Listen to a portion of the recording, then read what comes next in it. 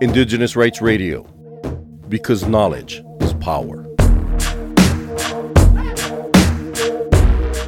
World Education Day, also known as the International Day of Education, is an observance day recognized worldwide on the 24th of January. The celebration began in 2019 after a declaration by the United Nations General Assembly to honor the role of education for peace and development. The fifth edition of the International Day of Education is slated for Tuesday, 24 January 2023, with the theme to invest in people, prioritize education. In light of the upcoming celebration, Radio Nigeria took the opportunity to speak to stakeholders who expressed their different views on the current state as well as challenges faced by the Nigerian education system. It is an unarguable fact that education in Nigeria is not only affordable, you also acquire knowledge from people who are extremely qualified. You're getting a lot and paying less for it. Before people get employed in most Nigerian schools, the authorities make sure that these people are very qualified before employing them, so they don't just employ anybody. There has been a great improvement in the educational system in Nigeria. The likes of Don Jazzy, Wole Soyinka and Dora Akunyili, who had their educational foundations in Nigeria and have gone ahead to do exploits in their various fields. I think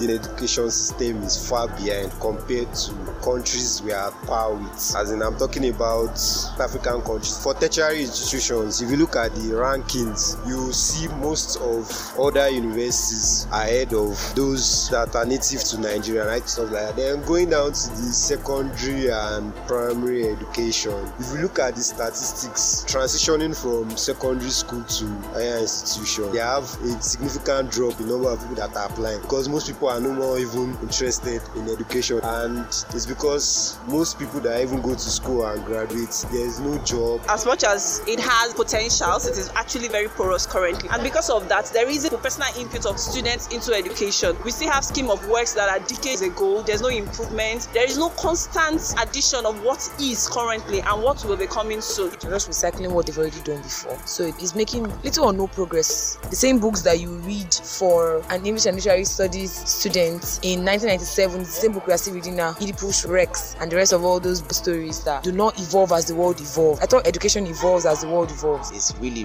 bad because series of strikes. Apart from the normal ASU strike, my school used to go on some 2 weeks, 1 week strike and things like that. So it's really bad. It's not that perfect because of poor training from the angle of the staff, that is the teachers, and then the poor availability of materials for education.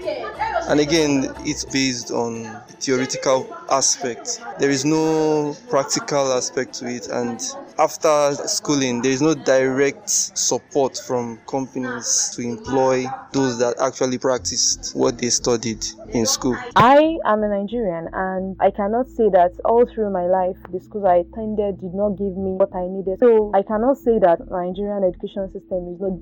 They might not be up to other countries, like in terms of advancement in technology, skills, and some other stuff. So I still think that Nigeria is trying their best in giving priority to education.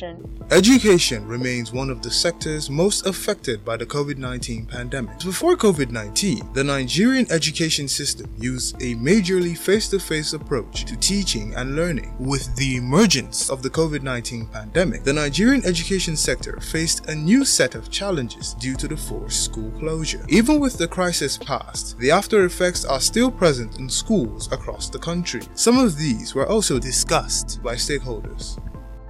Corona induces severe disruption in our educational system. Schools were closed and children were deferred to their houses. They shifted to an alternative education mode, but that alternative was not accessible to all. Children from the poor structure, even the middle class, were not able to arrange the computer or get internet access for the online learning. They were forced to be dropped out from schools. The pandemic made us to realize that the single area where we need reformation is education. The shift from traditional education system to online educational mode was so sudden. But this transformation, despite the limitation, has paved the way for a change in the existing educational system. COVID was a part that was going to show us that education is beyond classroom. Education is learning. A lot of students took a break from the classroom and they stopped learning. We should have corrected that, but we just continue our routine. We just rush up. We're not able to cover the scheme of work in 6 months, so let's just try and cover it in 1 month. We didn't really care about the quality. We're just more worried about meeting targets. By now, most schools would have caught up with the curriculum. The only issue COVID has brought, the tertiary institution, I think when schools started resuming, most of them had already gotten themselves engaged with 1 or 2 businesses, so they might not want to go back to lecture. The pre-COVID education was better, if I would say, because now they're just rushing students. We have a lot of people that are just going to school for exam. In 3 months, a semester is done. In a year, you have 2 full school years in a year, and it doesn't make it conducive for any student. I went to a school that was a little bit advanced, and during the corona period, we started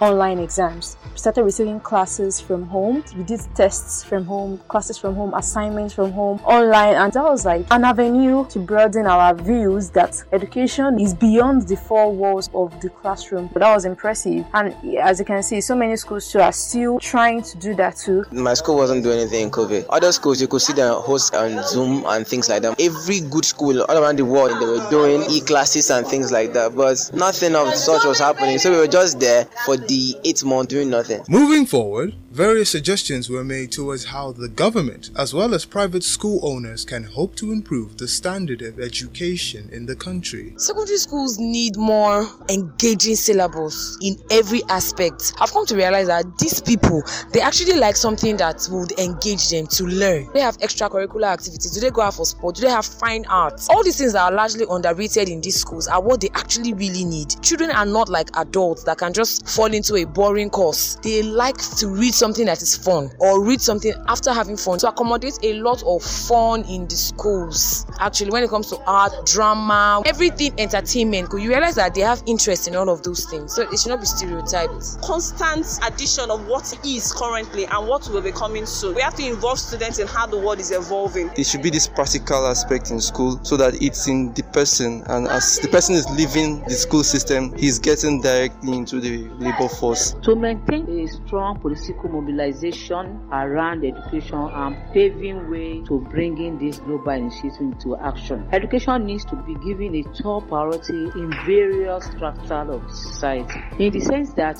education fosters economic growth. Every dollar spent in quality education generates strong positive return for our economy. It generates the society with knowledge and skill to escape poverty. It reduces gender inequality and even crime. So education should be given priority of global development. Education is not only a basic right, but a public good and responsibility. It would require the joint efforts of both the public and private sectors to raise the standard of education for the sake of peace and development, as well as Nigeria's future as a nation. This is Radio Nigeria. I am Reginald Sa.